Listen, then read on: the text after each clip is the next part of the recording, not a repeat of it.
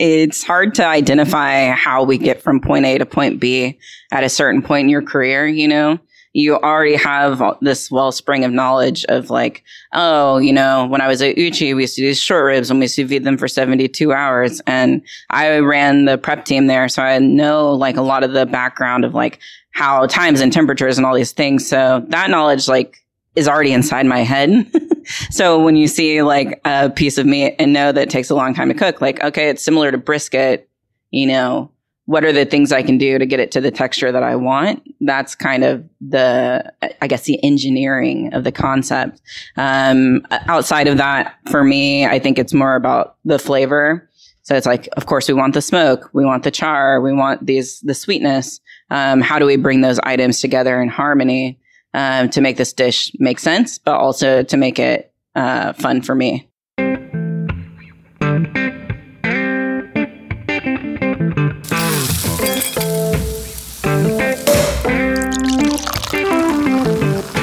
Behind every amazing flavor is an amazing human who has perfected their craft. Welcome to Flavors Unknown, a series of inspirational conversations with renowned culinary leaders. Discover how their cultural identity shapes their creative process. With your host, Emmanuel. Welcome to another episode of the Flavors Unknown podcast, the show where we dive deep into the culinary world, exploring the passions, inspiration, and innovations of today's top chefs. I am your host, Emmanuel Laroche. I have been in the food industry for more than 20 years, both in Europe and in the US. And every other week, I have genuine conversations with acclaimed chefs, pastry chefs, and mixologists from around the country. And today, we are broadcasting from Austin, Texas, a city renowned for its vibrant food scene. And I am moderating a panel discussion for Simrise North America at Star Chefs Austin. In this special episode, we are thrilled to be joined by an extraordinary panel of culinary masters. We have Chef Fiori Tedesco of Locadoro, Chef Philippe Spear of Comedor, Chef Fermin Nunez from Suerte and Este, Chef Amanda Turner of Olamay, and the talented bartender Erin Ashford from the new bar called Holiday. Today we are going to explore a feast of topics from the rich heritage, childhood memories that have shaped these chefs' approaches to cooking, to the creative and innovative techniques they bring to Austin's tables. We delve into the personal journeys, discuss the dynamic evolution of Austin's culinary landscape and the very rich community, and uncover their views on leadership, mentorship, and the future of food, of course. You guys talk a lot about the Austin community, and I just want to understand from your point of view how you have seen, this community and the hospitality community evolving here in Austin, and how would you, define, the culinary scene? I'll go. We don't hear the effect of it happening, so it's kind of a mind trick, Emmanuel. But I'll go anyways. I moved here in 2011, and the first place I staged was at Uchiko when Chef Philip was there, and that they were at sort of the. Were you there as well? Yeah. We didn't meet that day. Yeah, no. I think I was. It was like 3 days. You were on Pate, right? Yeah. And I did one of the weirder tastings I've put together in my life. To which, do you remember that? Were you tasting? Yeah. Now we want to know. I don't want to. I'll send you a menu later. What I regard as as like a time capsule of the time then, I had no way into the community here. I had just moved here, meeting Philip and Paul Key in that first day here. There were a few of the first people that I met here, and then stage at like 4 different restaurants in a few different days. It took me a while to find footing and to find community and to feel like I was part of something, and I felt really important about that from the onset. I moved from New York with my family. My daughter was 18 months old, and I was pretty scared about moving to another place and what that meant for my family, for my career, for my mental well-being. Like you're conscious of all that. And I have a really robust community of friends and people that I worked with in New York. And so cultivating that community was sort of at the top of what I hope to accomplish.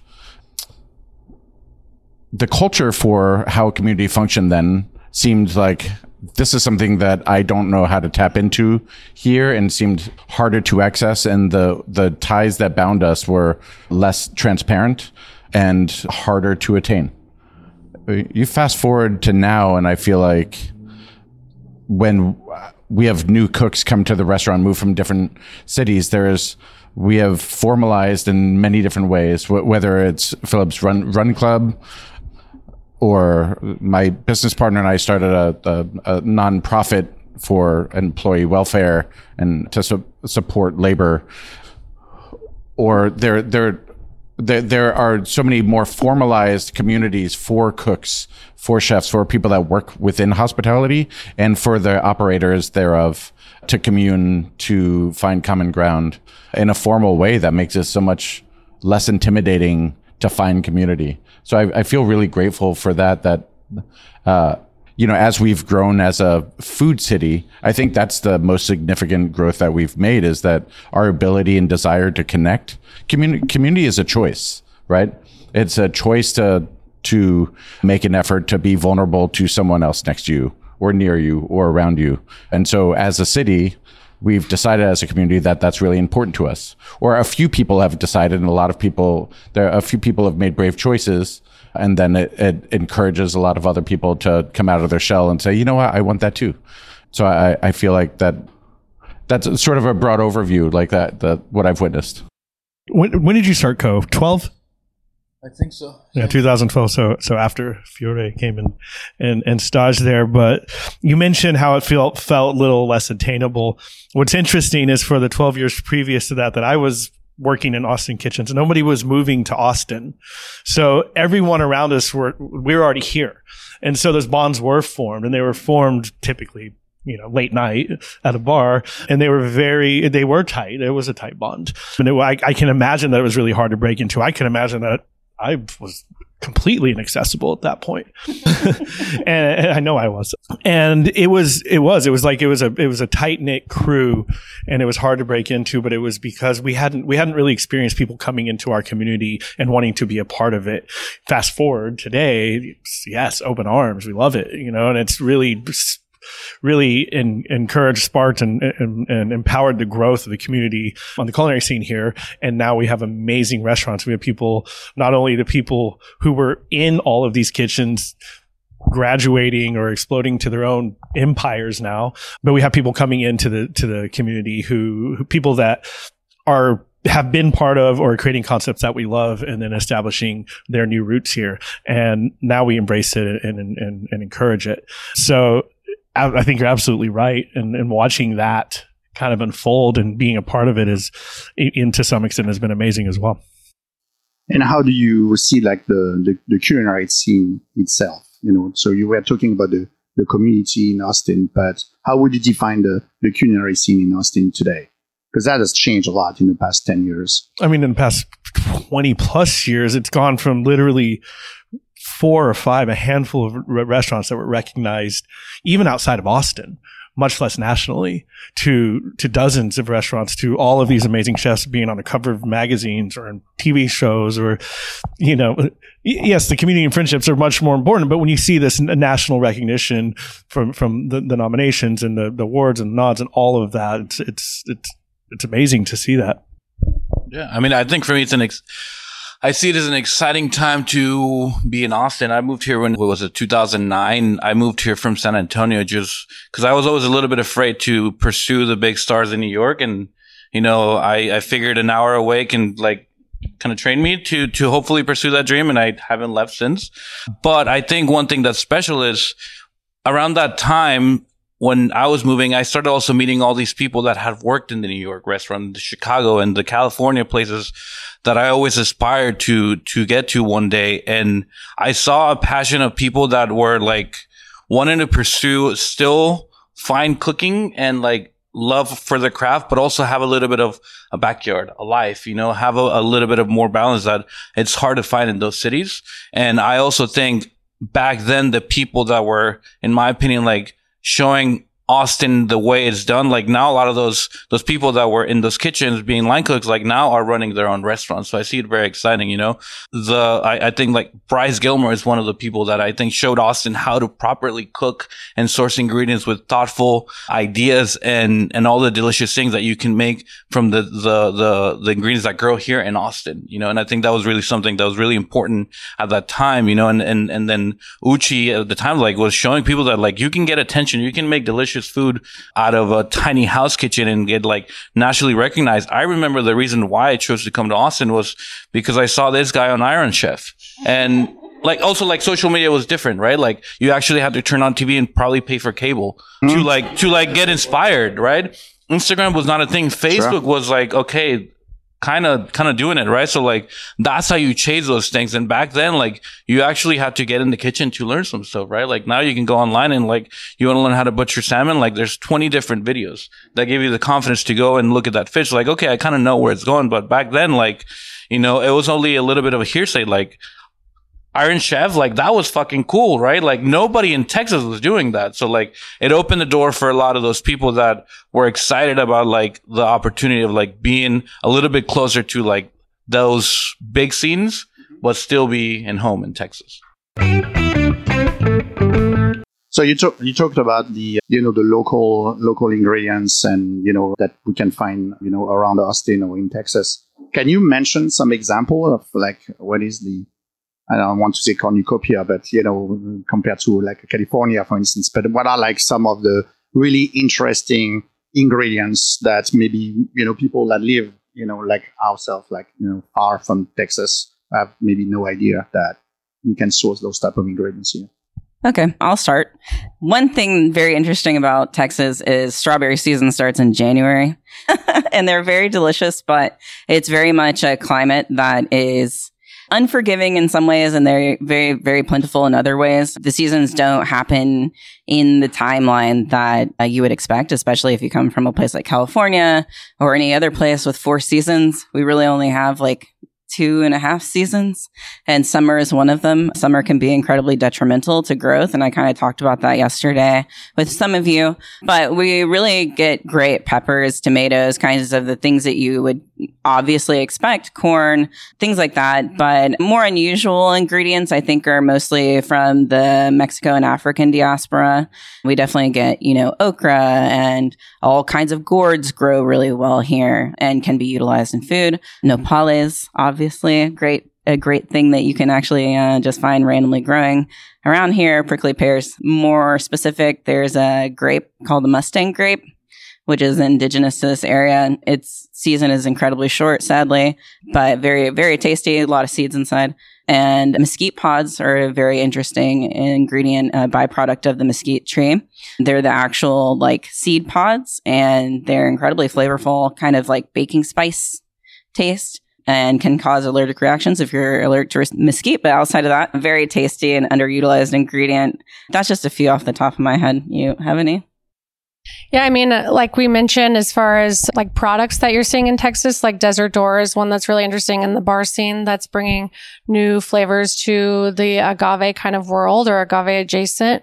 And then to Amanda's point, for things that bars might want to use, like herbs, like rosemary, things that can be hardy and withstand the heat are things that you see the most. Otherwise, you really do have to go with bigger companies if you want the consistency of herbs that might be more delicate, like mint. So definitely trying to utilize things like that can be year round or can be really bright and aromatic in the seasons despite the heat. So yeah, hardy herbs for sure. And then things that are really showing like the terroir, like you're seeing a lot more Texas wine. Sotol. Yeah, the Sotol for sure, which as we said, like that might be changing in the future. But in Texas, agave is so prevalent and so popular, and two of these chefs run restaurants that have some of the best back bars for agave lovers. So you're seeing a lot of that, and then therefore a lot of flavors to kind of complement that as well. Okay. What about the proteins? The proteins, like wild Texas is a beef country, obviously. Yeah. We have great Wagyu here. We at Olame source from a couple different Wagyu purveyors, but particularly Ranger Cattle, which is right outside of Austin, does a great job with Wagyu. Yeah, Texas is really known for beef. We also have great seafood that comes from the Gulf. Particularly snapper is something that I think we should be very proud of because it's quite delicious. And actually, oysters have gotten exceedingly better over the years. There's more and more Gulf oysters that are coming up all the time that are quite delicious and inexpensive. Yeah, and I think my favorite fish to come out of the Gulf is the king mackerel. Yes. Like the super versatile and not like it doesn't not sell at the price point that it eats like a very noble fish. It's like sable. It's like it is the king of fish. It's right, but it's treated as almost like a byproduct often by the fishermen. That's like tilefish was treated like byproduct forever, and now it's one of the higher dollar fish. Right, but I mean that's also true with there's so many like of the things that we used to flavor all of our foods or feature like that fish we would feature, but then we have all these wide, beautiful. What was interesting to me coming from I grew up in upstate New York and then lived in New York City for a long time. But growing up in upstate New York, I was surrounded by ramps and nettles and like learned how to forage some mushrooms and rams just growing up. I grew up in a city, but very near the woods in upstate New York. And this climate and the flora and fauna is just so wildly different. But also, like once you can wrap your head around it, it's like it's so vast. The amount of like the wild peppercorns and things like herbs like popolo that just like the aromatics that happen in a climate that is so hot means that the polyphenols in those plants to survive have to be so much more concentrated and rich. So you get these so wildly, intensely flavored wild herbs and grasses that... Do you have an example of a dish that you have done with it? Sorry to put you on the spot. The other can think about this. Yeah, I mean, the first thing that came to, just because I said Pablo, I had a pasta on the menu that was like an braised octopus pasta dish with fermented dehydrated Pablo. That was like, can be a really overpowering flavor. So what kind of profile does he gives to the octopus dish? It's like I'm really interested in things, and so many dishes lack like that high note by itself. And in kitchens, you grow up like to give it a little acid or give it a little salt to like lift it up to celebrate it. But often aromatic herbs, and sometimes with the process of fermentation through it, can help bring that high note up without adding the flavor of lemon and adding some complexity. So the Pablo gives it like this brightness, and it tastes more like it's of the land, and it kind of tastes extraterrestrial. It pulls it out into this other space. You're like, what is this? And it makes it more like thought evocative as a dish to me. But while somehow seemed to balance it. I didn't know how it balanced it. Pablo was kind of hard, but that dish really worked. But interestingly, I don't serve octopus anymore. I can't do it. I had a dream about octopus that I was in a romantic entanglement with an octopus.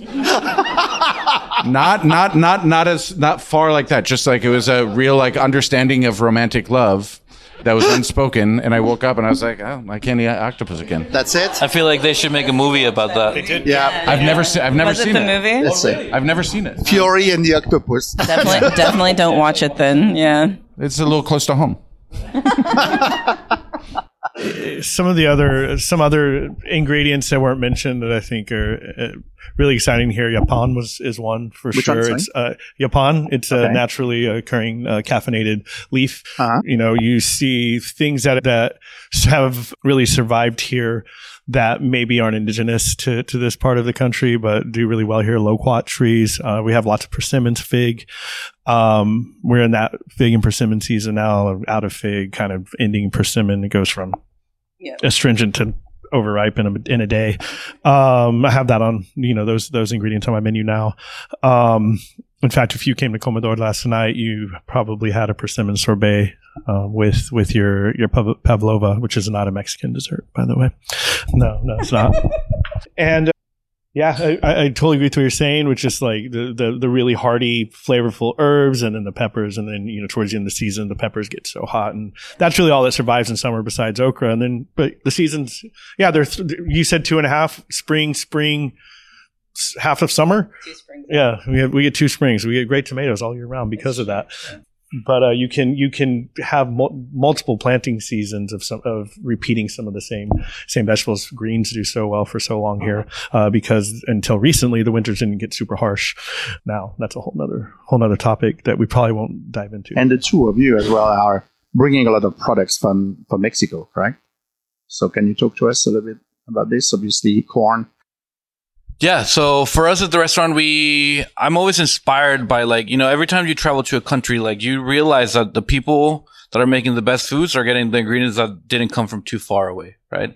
And to me, it's more about understanding the cooking techniques of the region than trying to recreate the specific dish. And I think there has to be a balance, right? I think for us at the restaurant, we use corn that is grown in Texas that we nixtamalize in-house with the techniques of making a tortilla like you would in Mexico, right? Because in Mexico, you find a tortilla with corn that was grown in Mexico, pressed by hand, cooked to order, one at a time, the way it tastes best, in my opinion, right? But also, you need a little bit of those supporting roles that help you achieve that flavor, like the special chiles, the special crema, the special cheese that you can only source from Mexico. And I try to do that so many times at the restaurant where we smoked our own peppers, we pulled our own quesillo, and it's so cool to say that, but sometimes it just doesn't deliver on taste, right? So I try to find a balance of what are the basis of what I need to make sure that we're making the Mexican grandmas proud, but also highlighting that the restaurant that we have here, Suerte, it's in Austin. It's in East Austin. It's not in Mexico. We're not trying to recreate something that we have in Mexico. I'm trying to make something that's unique to the region of where we are, inspired by the techniques that I love from my favorite country, my hometown. And that's a little bit of what I like to play with, right? Sourcing special ingredients, like the ones that you can only get in Oaxaca, we'll pay a premium on that, but then we balance it out with the local ingredients that we have here, making a salsa with persimmon, making a salsa with fennel. It's something you might not necessarily find in Mexico, but when you have those little things that help you get there, I think that's super cool. And I also one fun thing that we've experienced with as far as ingredients that are local to Austin. A few I think last summer we experimented with making a ceviche with the heart of a sunflower, and that was one of the most exciting dishes we've done at Suerte, because it came about our farmer just brought these hearts to sunflowers, and we're what do we do with them? And our chef de cuisine Taylor, he figured out a way that if you char the shit out of it and then you steam it, you can slice it really thin, and it's almost kind of a fish. So that was a fun ingredient. I think also goat is something that I love, that it's tastes to me like Texas, and just wanted to throw that in there too. Yeah, well, we use some of the similar products that he's speaking of specifically. I mean, you can't grow a pasilla miche here, but you can source amazing smoked pasilla miche from Mexico. You cannot get the quesillo. We get the quesillo from the same person. He takes it to Fermin first because Fermin takes priority and then brings it to us second. Sometimes I have to drive to McAllen for it, but it's fine. I was born in McAllen, so it's cool. I get to go home. And no, I don't actually have to drive to McAllen. I just have to drive to Southwest Cargo. And no, Jose is amazing. We do source our corn from Mexico. We work with an organization called Tamoa, which sources surplus corn from small communities and small farms over Mexico. No specific region, all family-owned farms. We pay a premium for that, and that money goes back into the corn economy. So we feel good about that. Francisco and his wife do an amazing job with that organization, and we proudly support it. We also do the process of nixtamalization, grinding, and pressing and cooking to order as well. However, we do source our corn from Mexico. Outside of those ingredients, I mean, the philosophy remains pretty much true to, we are in Texas. We're in Central Texas. We are not recreating that experience that you may get in different parts of Mexico. We're creating an experience that you get in Central Texas, specifically in Austin and downtown Austin. So much goes into that. It's not food. It's not always food forward. Sometimes the inspiration can come from so many different things. Let's talk about inspiration, as you mentioned this. So what's your different sources of inspiration? I know Fiore is going to talk about his dreams. I know it's coming. I would say I hope it's coming. Just to continue the conversation, I'll pass off. My number one source of inspiration is eating. And it's experiencing other people's foods and other people's stories and experiences through their food and how they present or express that story. That is the number one learning tool in my box. Do you have an example of something recent that you experience, tasting someone else's food that you leverage?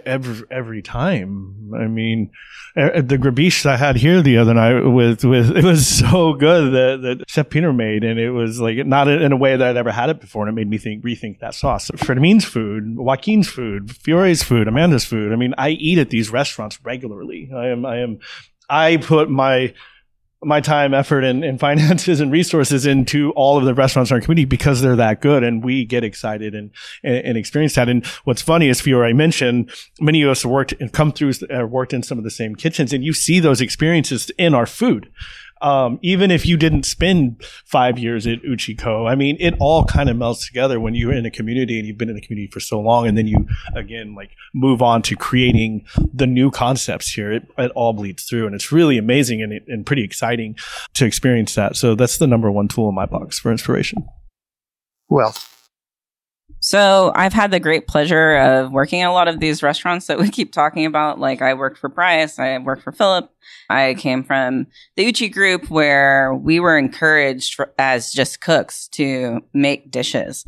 So I definitely feel like the creative process in that way was instilled in us as quite young cooks. And it's not an opportunity that most people have in general. Usually you have to become a chef before you get to put anything on the menu. But it was an opportunity that I personally leaned into, and I was incredibly prolific during that era. But I didn't know what I was doing.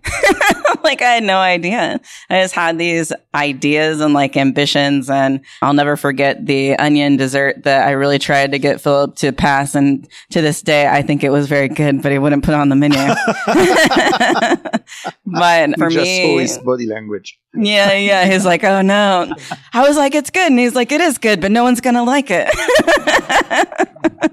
It was a caramelized onion dessert. It was tasty. I know it was weird, but it was fun. This was after my fish sauce dessert failed. That's true. Yeah. We were a little bit traumatized at the moment.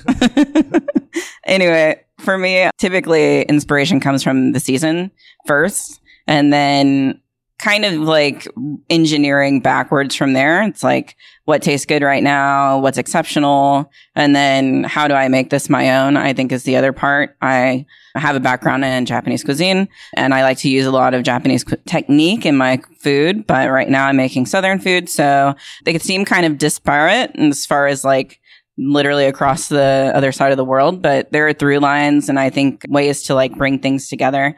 Y'all got to try the beef belly yesterday. I think that dish is very representative of using different technique to bring something fresh. It is a send up to Texas barbecue, but it's totally a send up to yakimono and Japanese culture. So I think that in that way, kind of marrying influences and working with the season and working with the local ingredients is where it starts. So if we talk about that dish, and obviously you had access to that piece of meat, which is, not the noble piece of meat, but they it's usually a hard one to work grind with. it up. Yeah. So you said the source of inspirations come from the produce or the product. So you have that piece of meat. So when you have that piece of meat, how do you put things together in your mind to say, this is what I'm going to treat that piece of meat. I'm going to add that techniques coming that I know from my experience from working at a Japanese restaurant. From outsiders like, us, how that game happened. That's a good question. Yeah. I think that it's hard to identify how we get from point A to point B at a certain point in your career. You already have this wellspring of knowledge of when I was at Uchi, we used to do short ribs and we used to feed them for 72 hours. And I ran the prep team there. So I know a lot of the background of how times and temperatures and all these things. So that knowledge is already inside my head. So when you see a piece of meat and know that it takes a long time to cook, okay, it's similar to brisket. what are the things I can do to get it to the texture that I want? That's kind of the engineering of the concept. Outside of that, for me, I think it's more about the flavor. So it's like, of course, we want the smoke, we want the char, we want the sweetness. How do we bring those items together in harmony to make this dish make sense, but also to make it fun for me? Because ultimately it has to be fun for me, or it's going off the menu. I feel like for inspiration, I definitely agree with Philip. Experiencing other people's drinks or dishes is what inspires me. And I feel like even more so through travel. I think regionally, like we've talked about, trends and kind of things we're doing kind of runs through the community. So for the bar world, I mean, going to New York or Mexico, like getting to see the way people do things is a huge inspiration.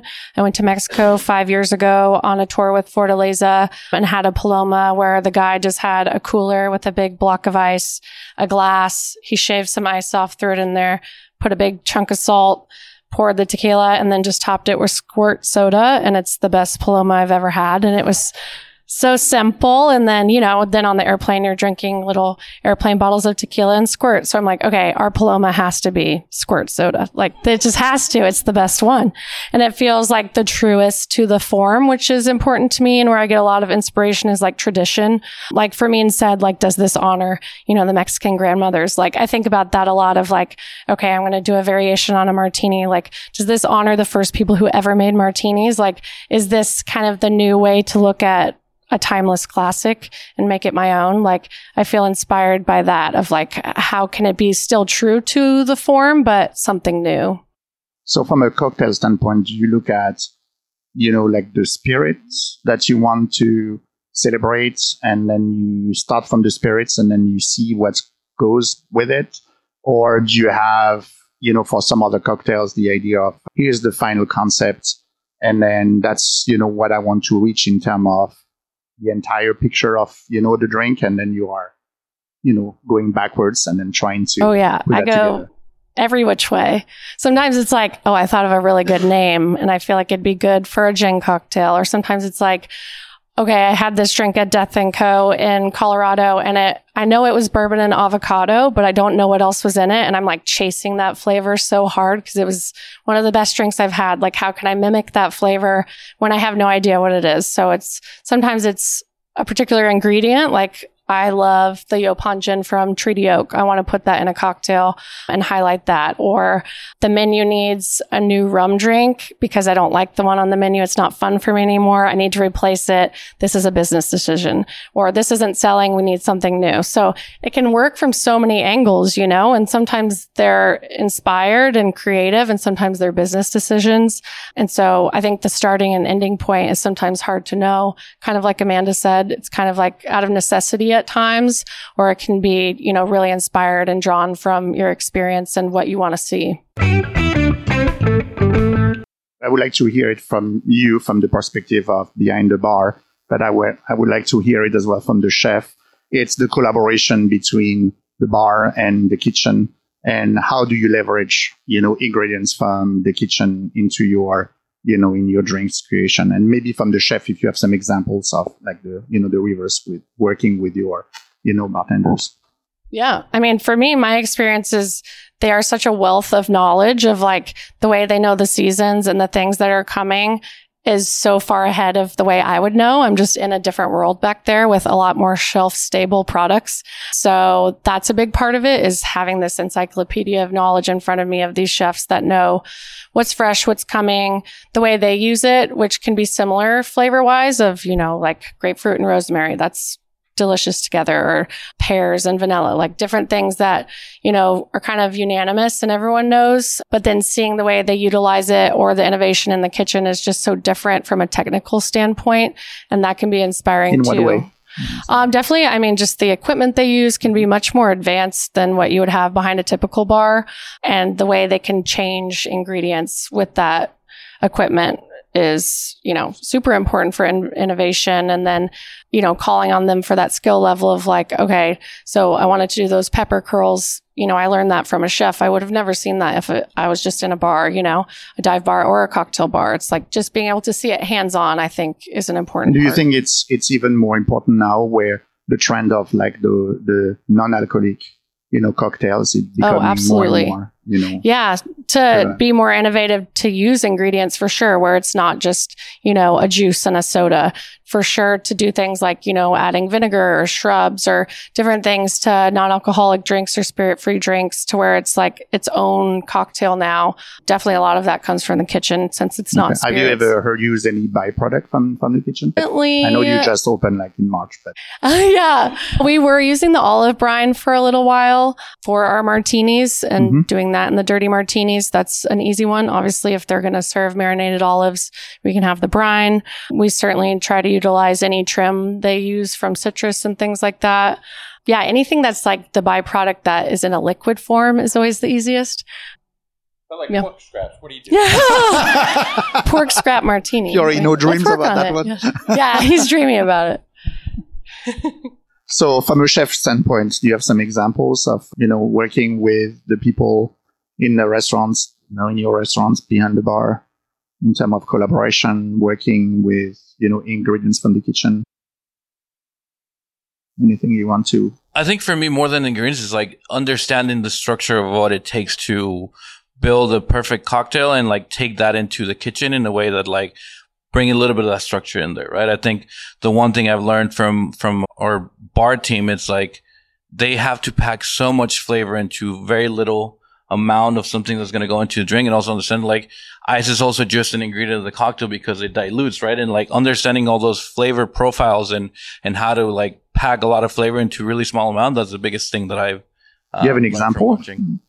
Oh god, like anytime they make a syrup, like you just try it on their own, it's like, whoa. And then you have it in a cocktail, it's like, okay, that makes sense, right? Like similar things like that, like in infusing spirits with like chiles, which is something that they love doing at the bar, and like understanding like how much and how long time you have to like let that go for. Like that's some of the things that I've also like keep that in my back pocket when I'm thinking of something to create in the kitchen.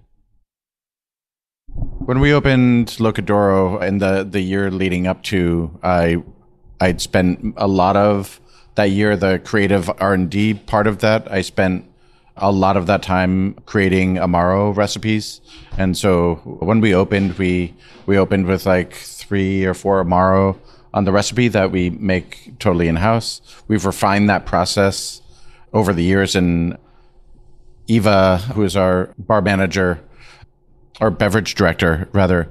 Well, I work really closely with her on developing those and furthering the techniques for that. The making the Amaro is really technical and also super subjective. And so we're talking about part of it is when you like, say subjective?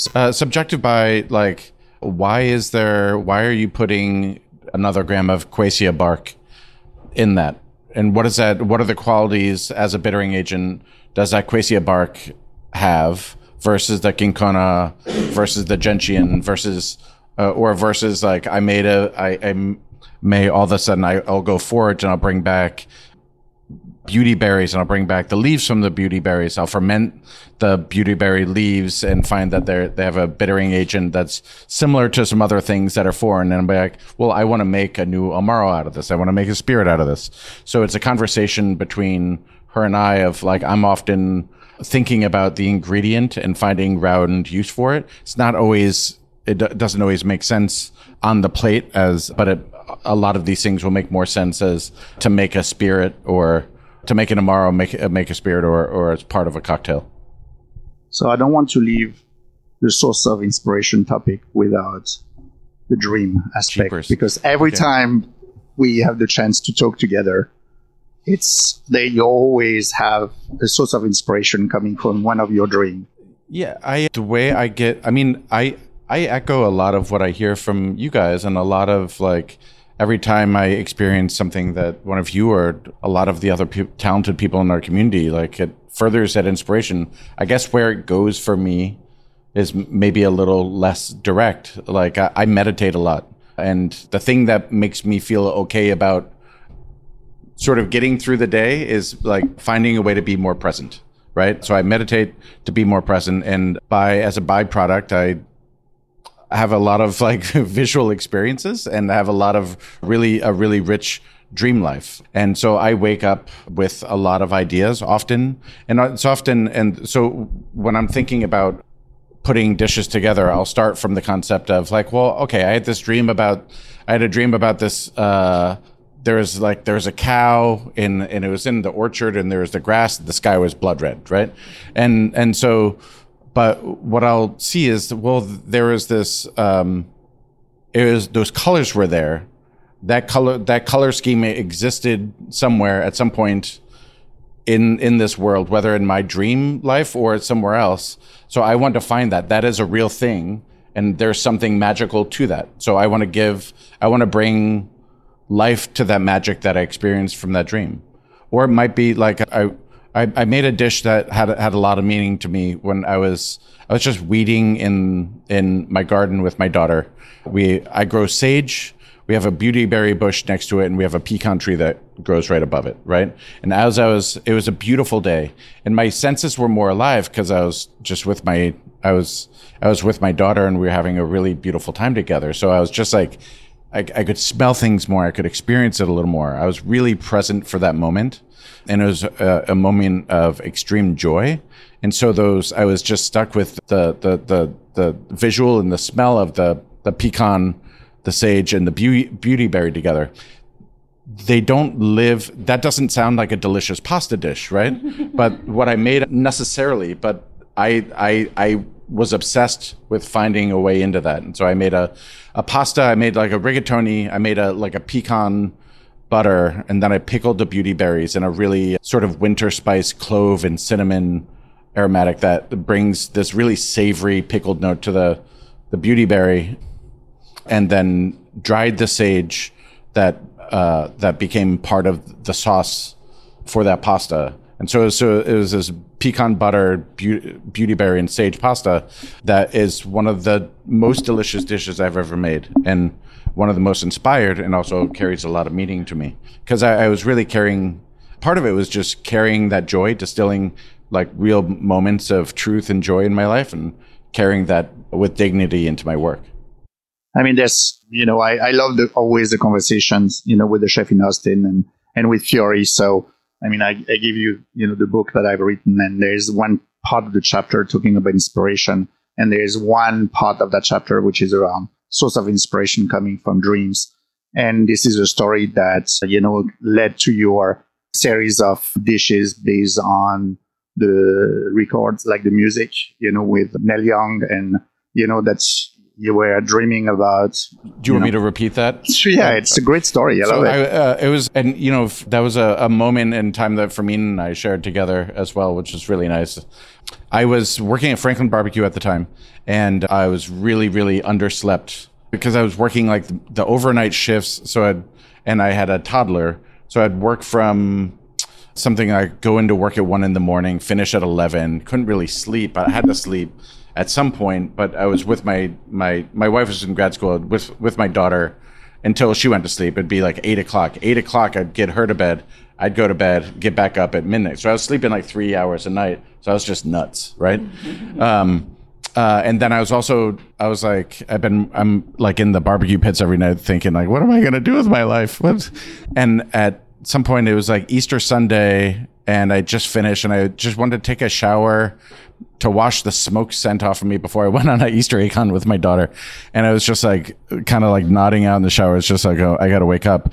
And I was like, oh man, I wish I was on the beach. And I was like, oh, that reminds me of that Neil Young album and song On the Beach. And then my mind started to wander, and I was like, well, my favorite beach was this beach called 40 Steps Beach in like Nahant, Massachusetts, where my cousins lived growing up. And I got a visual of that beach. And then I was thinking, man, like I could hear the Neil Young music in my head, and I could picture the beach, and I was imagining this dish. I was imagining like, oh, I could make like this, like cockles could be the rocks on the beach, and I can make this like scallop tower, and I could have this like uni on I was imagining the composition of this dish, and I was like, well, I want to make that. And I was like, well, it'd be great if I made that. It would be true to this experience, this moment, if I had Neil Young as the soundtrack. So what if I made a dinner that was all Neil Young? I was like, well, what if one course was that album on the beach? Then another course was harvest, and make a pasta dish, right? Wheat, and then and then I extrapolated that out, and I was like, okay, by the end of the day, I was late to the Easter egg hunt. But I made like four, like just wrote out a quick like 4 bands. Like each course is an album for these 4 bands, and this is the start of a dinner series. And went back to work, went to Aaron Franklin, and was like, "Hey, can I do this?" And he was like, well, "Sure." So he gave me the dining room to start using it like every Sunday. And so I called Fermin and said, "Could you help me? Could you help me with my dinner series?" And we had worked together before. I know Fermin was in that. That's the whole process. And Fermin helped me make some of those literal dreams come true with that dinner series. That dinner series was how I met my business partner. It was featured as well in media, correct? I remember. Yeah, it got some stuff. Yeah, for sure. And it was a lot of time. It was a really beautiful time to be like freely creating. Sure. Yeah. So for you, Fermin, and you, Philippe, and you, Fiore, does it become easier or more difficult to be creative with experience? I don't want to say age, but with experience. Actually, Fermin is the youngest person here. You are? That's on facts. Okay. Sure, I'll start. How about the most experienced, the oldest? I said so the about oldest experience. Does creation become more difficult with more easier. experience or easier? That's interesting. I mean, it's kind of a tale of two, right? Like I become more creative with limitations, and as I get older, I feel like there are more of those presented to me. And then when you have those limitations, then you think of ways to kind of like workarounds, right? Or you need to work within these parameters, and once you figure that out, you're like, okay, but here's the way I can kind of sneak past that. And I think as you get older, I have worked with so many different types of cuisines. I have been a pastry chef. I've been a savory chef, I guess. I don't. Right. That's not how we look at it, but I know that is probably how many of you look at it, or I assume so. Forgive me for the assumptions. And I feel like those limitations have allowed me, whether it's in a specific cuisine, a specific style of cooking, maybe I'm baking or creating a dessert or creating an entree, or someone thinks I need to create a raw fish dish because I worked at a raw fish restaurant for 11 years. And I can do that. That kind of limitation of where I am supposed to be in that moment usually put on me and allows me to be creative outside of that. So I think having this kind of these different experiences, maybe someone looks at what I do or what they think I do and has this expectation of what I should create, but the experiences allow me to create outside of that because I have such varied experiences, and I feel like I have a pretty big bag of tricks. So both, right? Does that make sense? No, you didn't like that? No. It's fine. No, it's fine. I was looking if anyone wanted to add, anything. I'm still offended that you're calling us old. I've embraced it. Yeah. What's that? I've embraced it. I have not. Yeah. I have not. I'm struggling. I have no choice. No, I think I feel freer than ever to create, right? In that I feel like what I have found is like stress and anxiety are the enemies of creativity for me. It's where and creativity for me is more about building more vibrant community in my teams, like in interconnective pathways between the people that I work with, that I interact with, and what the potential outcomes might be. And imagining a wider scope of what those outcomes could be is like really I feel like the most fun use of my creativity now. Like creating new dishes, great. Like I could do it all day long. It's super fun. But I think the stress and anxiety get in the way of imagining new possibilities, and you put up walls for yourself. So I focus a lot of my time on trying to find ways to eradicate unneeded stress, unneeded anxiety, to be a healthier version of myself. So I feel really proud to be like of a healthier mindset, so I can be a better contributor.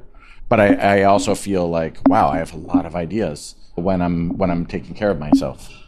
But is your process of creativity evolved because now you have more responsibility. You have like several restaurants. So I'm guessing you are not as close as the creative process that when you started, years back. And now this is more about managing, leading teams, collaborating, with others, correct? Yeah. I mean, I think for me, it's as far as creating it's gotten easier because I develop a little bit more of knowing what I want and crave in food as opposed to when I started cooking. I feel, and I see this with a lot of the young people that I have, or not necessarily young in age, but just not a lot of experience in creating dishes. I see everybody just trying to put dishes that are for themselves in a way that can just show you how many things they can do on a plate. Versus now, I know what I want because of the things that I enjoy eating myself, and I don't have to have a pickle, a texture thing, a something crunchy, something hot, something cold. Like now, I just know what I fucking want, and I want to do that. And the process of, it's funny because like now I get to do that the least of that, right? Like I have to manage people. I'm packed with meetings with the leaders that run the restaurant on a day-to-day more than I'm actually in front of a cutting board nowadays. But it's translating that creativity, that way of having the common sense that I have if I was doing it on the day-to-day, that it's another way for me to express that creativity. And also like, I'm lucky enough to get invited to cook at different cities or like, go on trips. Like it's not just about me anymore. It's about bringing those people that are making the bigger impact on the day-to-day than myself, because I can't be at everywhere all at once. So how do you do that? How do you transmit this idea that you have, to the rest of the team? Do you have any, like, what's your process of doing that? I mean, we every little things, right? I think we do a yearly trip from the restaurant where we take a few key people, not even just managers, but the ones that have been like having a good impact on the restaurant are probably going to be the next people that are starting to manage. I take them to Mexico, to the places that have inspired the restaurants. And it kind of like, it shines a light on like, I can only tell you so many times that the tostadas needs to be dried out and perfectly thin because that's the way it tastes best, because that's like the way I believe that tostadas are the best because I've had them in Mexico. It's so different when you actually taste it and see it over there than just for me telling you over and over again. Cause that's annoying, right? And also like for them to understand, like, we need to have this many cucumbers on the aguachile. And then they go see the aguachile in Mexico. And they're like, oh, okay, now I know you're not just being annoying. Like, this is where it comes from, right? And it's more about that than just me creating, in the perfect world. Like, I would just have a restaurant that seats 30 people and cook the food that I want to make now. But I also like the balance that the restaurants give me to in my personal life, to be with my family or to be with my partner. So I don't know, man, this is like a therapy session for me now. But yeah, that's a little bit of like where I'm at in the world of creativity. Okay. How are the restaurant doing? Like, Suerte and Este? I mean, restaurants they're doing good. I mean, there's always things that are moving. There's a lot of things that are never going to be perfect, but overall, I think we're doing good as a restaurant, business wise, but also like taking care of the people that are doing it on the day to day. Doesn't make it easy, doesn't make it super smooth, but it's about how you face those challenges on a day to day. Like today, like we have so many people called out. I'm going to be running a private event at Bartotti. And that's where I'm excited to be at in my career, where I'm not necessarily relied upon on the day to day or on the schedule, but I can be the guy that saves the day and looks super cool doing it, So it's a little bit of that. That's a little bit more my role, and I enjoy it.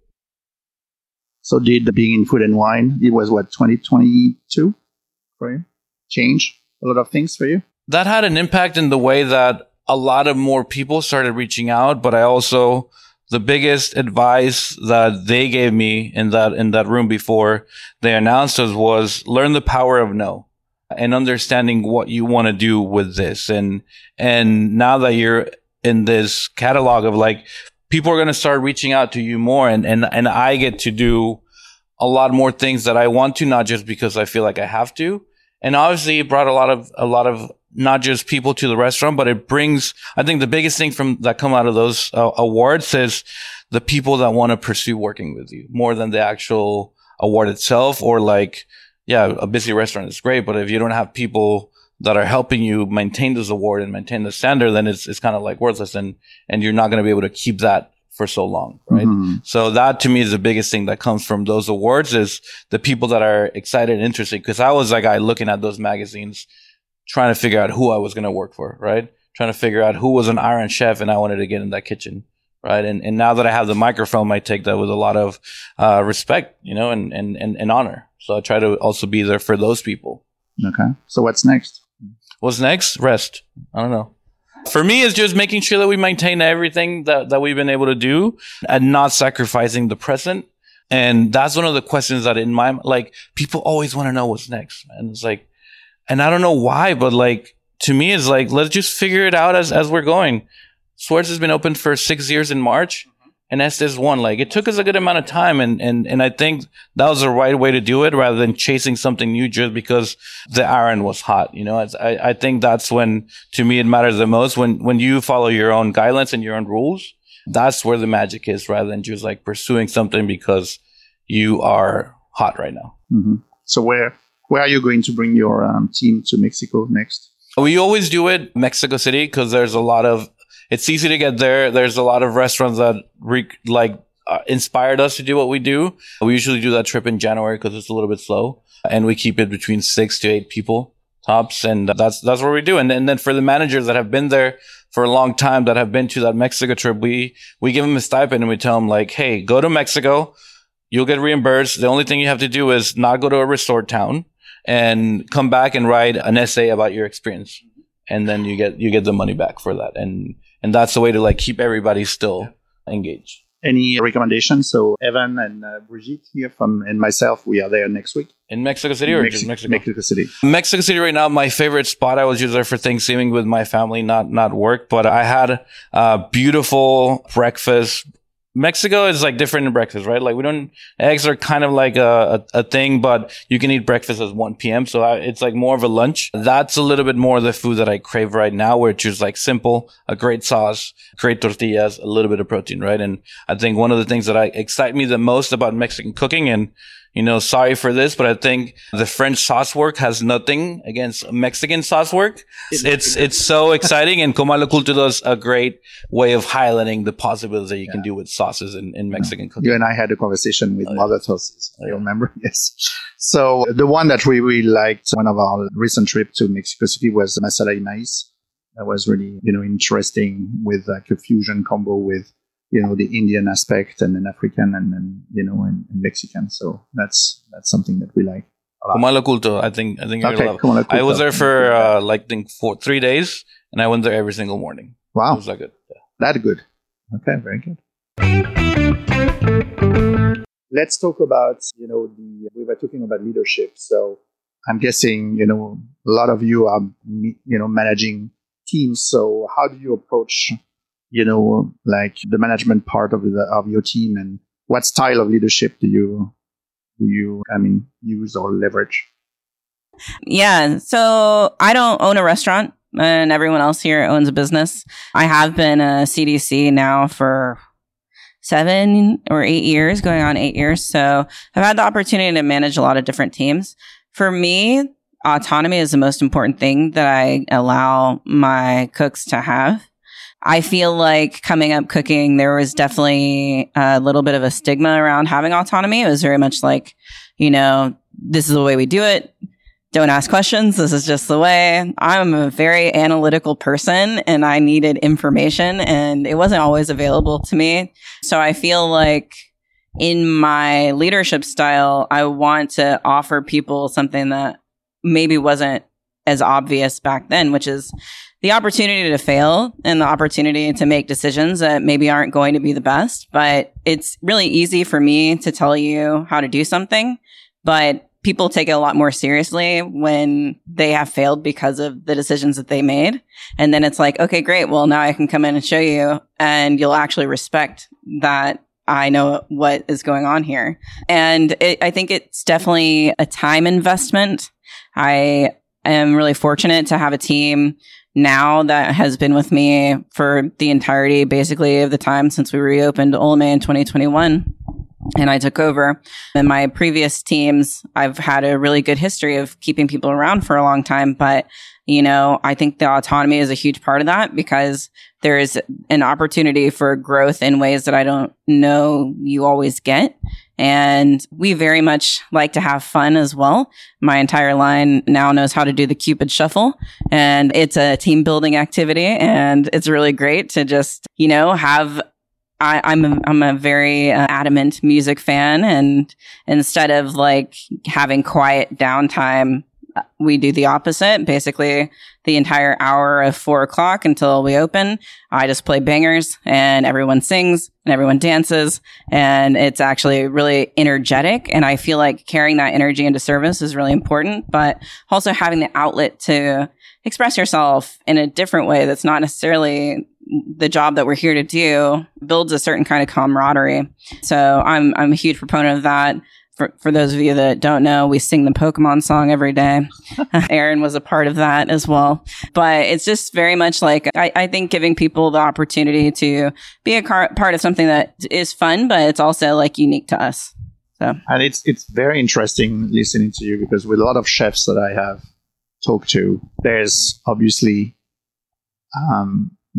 before the idea that if you start at the restaurant, this is the vision of like the chef, and then it's like more yes chef, and then you have to execute whatever is the vision of the lead chef or the executive chef of the place, and then you go maybe after 2 years, whatever, or 3, you go to another place, you do the same thing, and maybe after 7 or 8 years, then you have your own place, and then this is where you can start like expressing yourself. So totally, it's a big different like in terms like pictures that you are drawing now compared to a lot of other places that I've been involved with or engaged with in conversations. Well, I'll say Michael, who also is a Star Chefs recipient, and he's cooking tonight for us. I'm very excited about this. Michael Footage, the chef owner of Olame, when he approached me about taking the job as a chef de cuisine, I just told him I need a lot of autonomy. And he said, you got it. And he has done that for me. So I like to do that for other people. I do feel like in this moment and with this platform that I have, he's really given me the opportunity to express my cuisine and my ethos. And we agree on a lot of things. And it's not the way that he would do it or has done it, but he has a lot of... He's not singing the Pokemon song? I'm sorry? He's not singing the Pokemon song? He does sometimes, yeah. He does. Whenever, he's much like, for me or a Fiore, multi-businesses. So he's not always around, but he very much enjoys that we have this culture and we do these things. And I think the most important part about that is that everyone believes in it, There was one time that someone turned off the Pokemon song when it was playing. That was bad. That was really bad. Aaron was there. So do you think the culture is changing, like in restaurants, towards that type of what Amanda is describing today? Do you think that's... Yeah, absolutely. Okay. We're in a hospitality business, and that is, it's humans, it's people. You can't offer a good experience without having a good experience, I don't believe, at least not a genuine or authentic one. So the people have to come first, and those are the people that open the restaurant and close the restaurant and operate the restaurant, and every single post, from the front door to the bar, to the tables, to the line, to the dish pit, to whatever it may be. Every piece is equally as important as the first piece. So if you're not taking care of your people, you, in a sense, can't offer a business that takes care of anyone else. Therefore, you fail at hospitality. And that is a major culture shift that I think is many people are realizing today. As far as the experience goes, I know many of these people have worked in that old school mentality. You as well. And I have made it a priority to shift that thinking and what that culture looks like personally. And hopefully that translates to my staff. If I feel like it does, I'm open to the feedback today, whereas I may not have been 10, 15 years ago. And that feedback's necessary. So listening, a certain amount of vulnerability in that, in that vulnerability includes sharing. No one is going to open up to you if you don't open up to them. There used to be absolutely forbidden in a kitchen or in a restaurant, but specifically in a kitchen, to have any kind of vulnerability, to listen, to question. And now it's encouraged in my kitchens and in my restaurant. And I'm not behind the cutting board as much, but I sit at table 64 and have conversations with my staff all day long because I've made myself accessible. Now, has that become difficult in some situations? Absolutely. But it's necessary. And it's something that I've had to learn to manage and navigate as well. Offering different kinds of programming or incentives outside of the traditional programming incentives, I think that's important. I think that has helped change the culture. Everything from shift drinks to continuing education trips. That's a huge part of the continuing education, like real life, actual experience. So there's many things that I could speak on it for a really long time. I think Fiore has done amazing work in that with Good Work Austin. Comodoro is the headquarters for Ben's Friends, which is a nonprofit based in Charleston that's in 22 cities now, which is a coalition for sober food and beverage professionals. We're also the birthplace of the Comodoro Run Club, which is the first hospitality-based run club in the U.S. Now there are many across the country. We started that almost 5 years ago, and we have had not only a lot of fun doing it, but I think it's created a lot of camaraderie, community, which eventually leads into retention and happier people, healthier food on the table, healthier family meals, more water being drink, excuse me. And all of that matters, and all of that plays. So if you're not thinking about this, when we talk about sustainability, if you're not talking about thinking about or acting upon the sustainability of each other and your teams as individual human beings, and then coming together, create a product, then you're not giving the holistic view that you need. It's interesting to hear that, this is something that now trickle down into the hospitality industry, because what you are describing is really like the value of any kind of leader, any kind of, manager, like, all of us that are in those positions is you need to build like that trust relationship with, you and the rest of your team. And, this idea of being vulnerable, and, recognizing when, you're wrong. And so recognizing, other people's value. It's something that's key in order to, put together, like a healthy, balanced, team, and for, let's say, the long run. So it's really interesting to hear that, from you guys, because the hospitality has been a little bit lacking. When you look like 10 years back, you couldn't see really that. And I really applaud you guys to have put some system in place, here, especially in Austin, that celebrate that. Well, I know the four of us specifically, I'm sorry, Aaron, because we haven't personally worked together, but I have seen each one of these chefs, and they have seen me on both sides of that. Mm-hmm. And it's incredible to see the freedom that has come from the other side of it. Mm-hmm. I'll say also that the industry changing from, and especially from those of us that are like leaders in our prospective businesses, like we absolutely have to. It's not a choice. We're not making a choice like, let's run like a regressive, like really fucking mean, like let's gaslight the employees. We'll get them to be here for 5 years. Trust me, it's going to work. Make them sign a contract. Like the system of hospitality that has really an ugly history by way of like abject brutality and disenfranchisement of minorities and of women throughout its history doesn't work. It doesn't work anymore. It doesn't work for the people that inhabit those spaces, and it doesn't correlate with the values that any of us have. So running the system, like growing up in some of the hotels and fine dining restaurants that I grew up in, as great as they might be, the systems that they had in place did not celebrate everyone equally, right? A lot of people were left wondering why it wasn't their turn, and they had a right to wonder. And a lot of people were leaving the industry wondering why they felt like shit every day, and why no one was being honest with them or taking care of them. We also, each of us, all five of us, hire people all the time. And our job is to connect with those people. And just as a source of necessity, Like the younger generation of people that are often working for us would not respond to that. In fact, it's sometimes really interesting and difficult to come up with the cues of what they are interested in, what kind of leadership they need, what they want, and what examples they will follow. There's a more non-linear path of adulthood, of careerdom that is celebrated and available than what I grew up with, right? That what we grew up with, and we have to respond to that as employers of like, how do we fit into offering that path? How flexible could we? Oh, you want to be here? You won't just want to be here 2 days a week? Well, if you're talented and you offer something to us, can we be creative and thoughtful about how to make that work? Often the answer now is yes. Well, if you asked me 10 years ago, I'd be like, are you fucking nuts? Like, right? How can I offer that? How can I be a good employer to somebody that's there 2 days a week? And what I would say to that younger self is figure it out. Be a better leader, be a better manager. If you want to connect with people, you have to meet them halfway.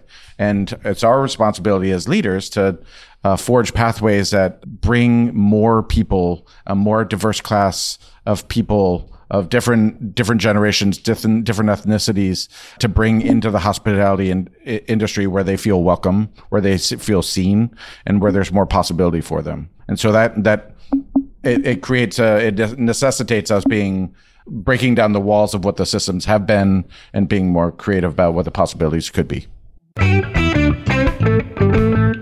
Okay, so I know we are soon to the closing of the conversation, but I want to make sure that I open the floor for questions.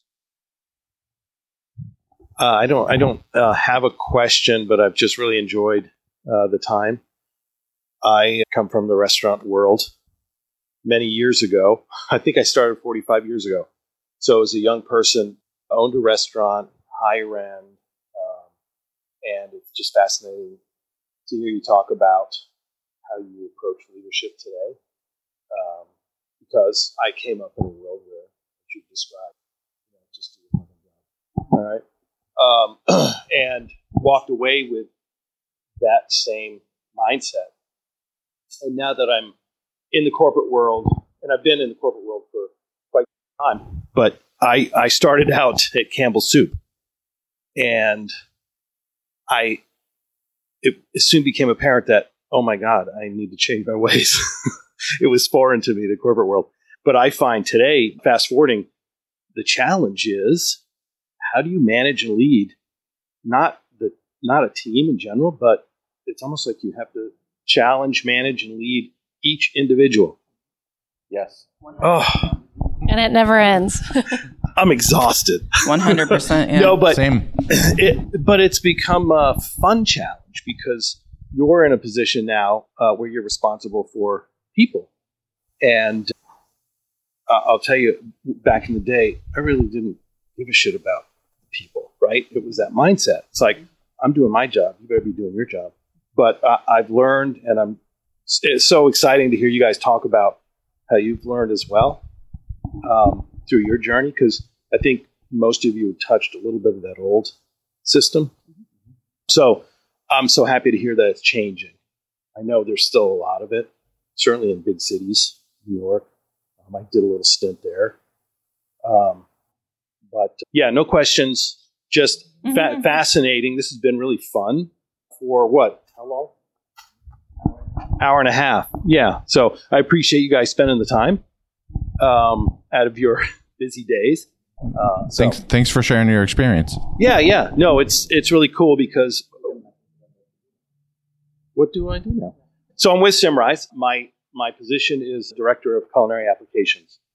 And so we deal mostly in, flavors and seasonings. And what we do is we create the same concepts that our customers would use. So that when we develop seasonings and flavors, we know they work when we send those things out. So still a lot of hands-on, still a lot of fun, still inspirational. And trips like this for me and eating your food is inspirational too, because I get to go back and download and go, oh my God, I just saw the coolest thing. And it helps us keep up with what's going on out there. So thanks. Thank you. Anything? Thanks. I mean, he already said it, but thank you guys for coming in and doing this. It's really great to hear kind of all your stories. I'm kind of interested when you're talking about like the community that you guys have created here, which is, I think, awesome. And it's cool to see that whole thing has changed a little bit in the food industry.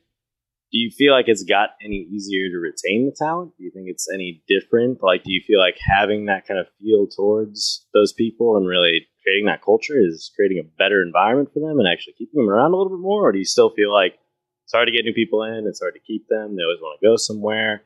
And I guess even when they do go somewhere, it sounds like you guys are really more supportive. It's like you're pushing them out to go do anything rather than they're leaving to go do anything. So like, just how is that whole back and forth happening today? And you guys were talking a lot about managing those people has gotten a lot different, and you're really managing directly to those people. Do you feel like just the general like want to be in food industry is different than it used to be? It's like 6 questions. Just like, start wherever you want.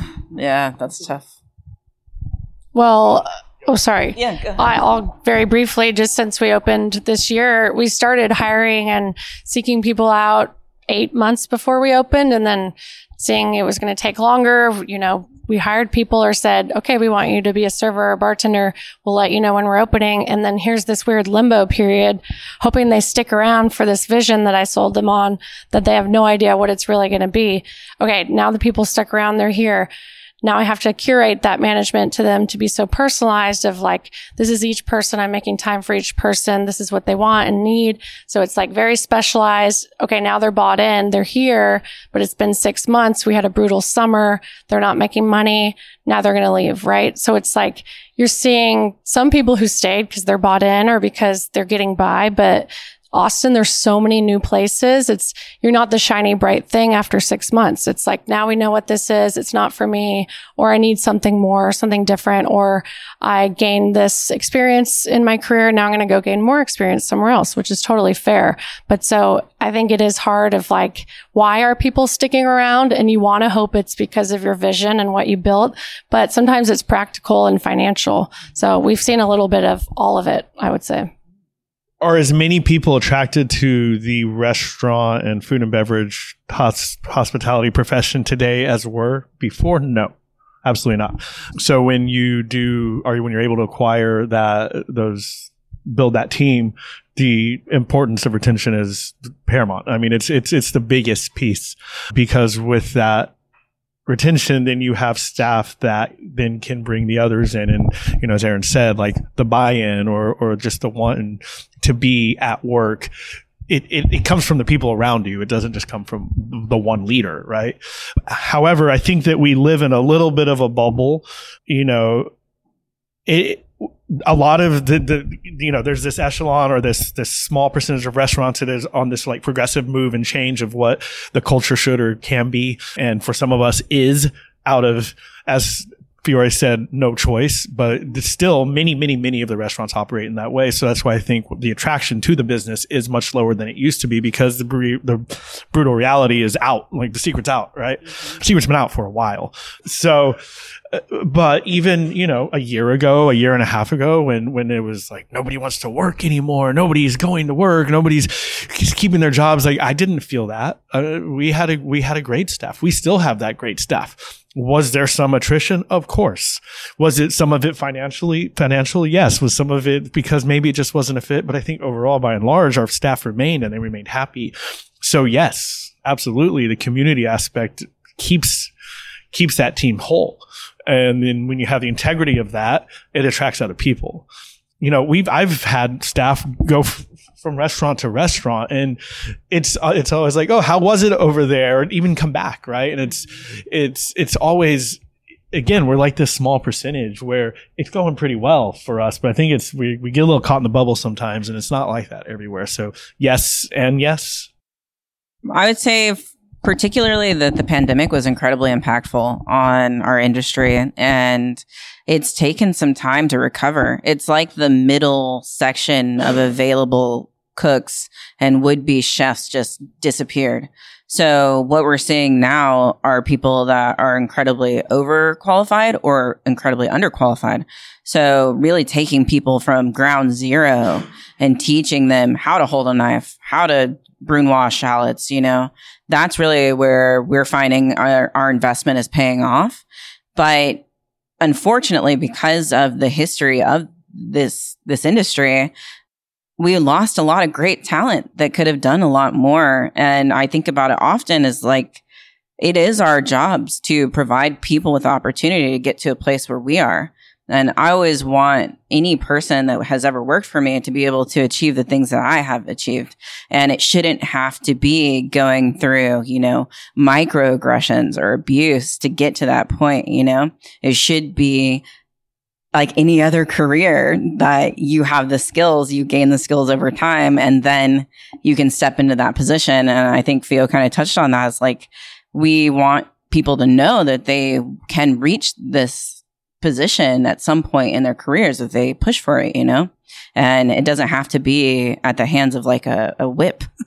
Right. A lot of it's around just transparency, right? Transparency seems like it's so much easier than the application of it is, but we try to, in terms of creating systems for advancement, for example, by way of retention. So the more transparent we've made our policies. So if this, then this, if this, then this, if this, then this, you will receive these raises at these intervals. Plus there's the potential for more based on your performance, right? And let's quantify that. Let's talk about what that is. Like very, very open, like coming up with the criterion for that. I kind of hated it because I kind of like, I'm like, I don't like spelling this out. I like there being a little bit of like, I want you to figure it out. But what I found is my dismay for the process was kind of unfounded, that all the mystique is still there. And what helps people is just to know that they have a shot, progress, right? Yeah. That there's a shot for progress. And a big, like a thing that I take a lot of pride in is every time we hire someone as a cook who is not a cook before. When we hire someone that like we'll put out an ad and get, one application or 400 applications, depending on what the job was for a cook, and somebody will apply and they've been packing boxes for UPS for the last 2 years. And I try to meet with anybody that seems like they're really engaged and really interested in this. If you send me a message that makes me feel like you're trying to connect, then I'm going to try it. Let's do it. Let's bring you in. Let's interview you if you make it past there. And if you get through a stage and it seems like you have a shot at contributing something, that we've made a pathway for, which is different from when I opened Locadoro 7 years ago. You had to be a really good cook to survive on a station. Now we've created a pathway that you can support, you can learn, and you're still going to be paid like a grown-up to do that. And that's the other part of it. It's like, in another time, is like, you're a stagiaire, like, you don't know what you're doing, you don't get paid. Well, that's not professionalism, right? Like, this is a professional industry. Even if we are not getting the immediate return on that person, if we say we want to hire you because we believe in you on what you will offer, we are still paying for that now, right? Mm-hmm. And so offering competitive wages, even if the skills aren't there at the time, hiring people because we believe in them as people, and offering them pathways of advancement, it has helped, and still it's a fucking mystery. Still people will leave employees will break your heart. You'll think something and they'll do something else. They will say something and do something else. At the end of the day, you embrace all outcomes.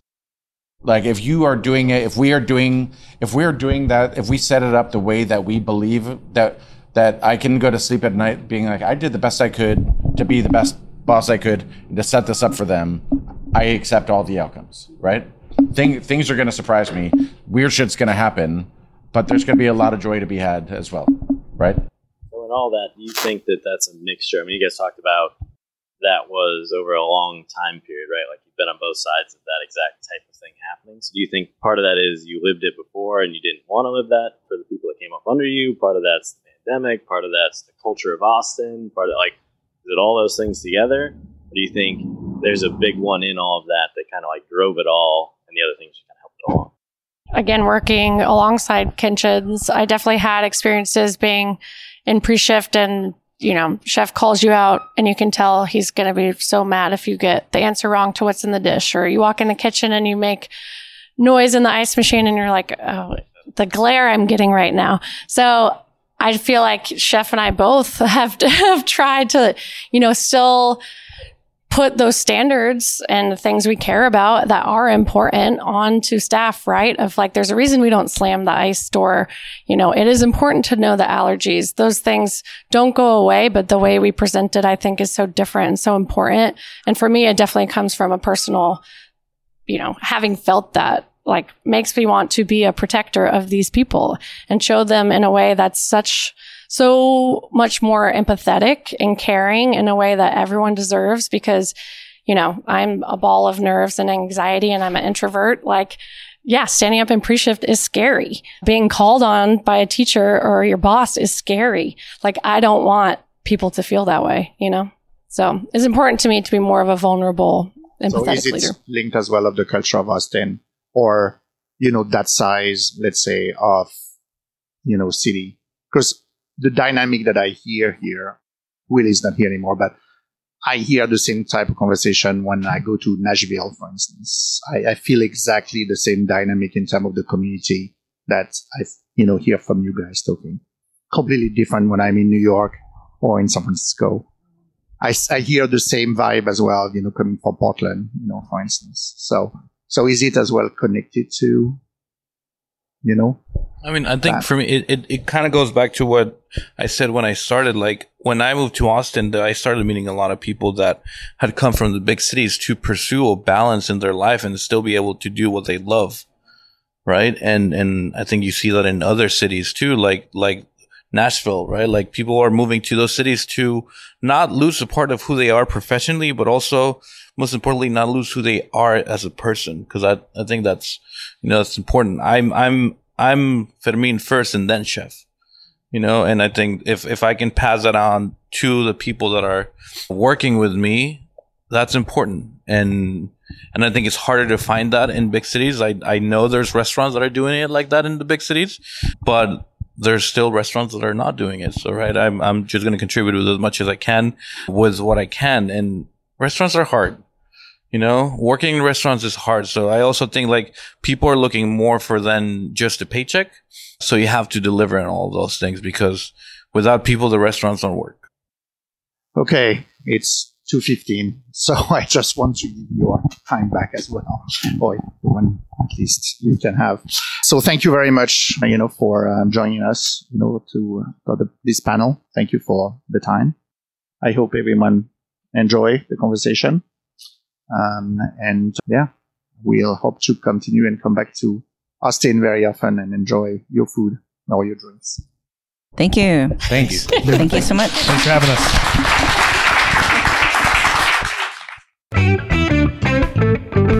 What an incredible journey we had today in Austin, exploring the depth of culinary creativity and passion with our esteemed panelists.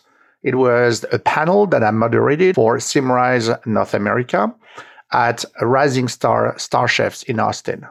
A heartfelt thank you to Chef Fiori Tedesco, Chef Fermin Younes, Chef Philippe Spear, Chef Amata Turner, and the bartender Erin Ashford for sharing their insights, experiences, and vision with us.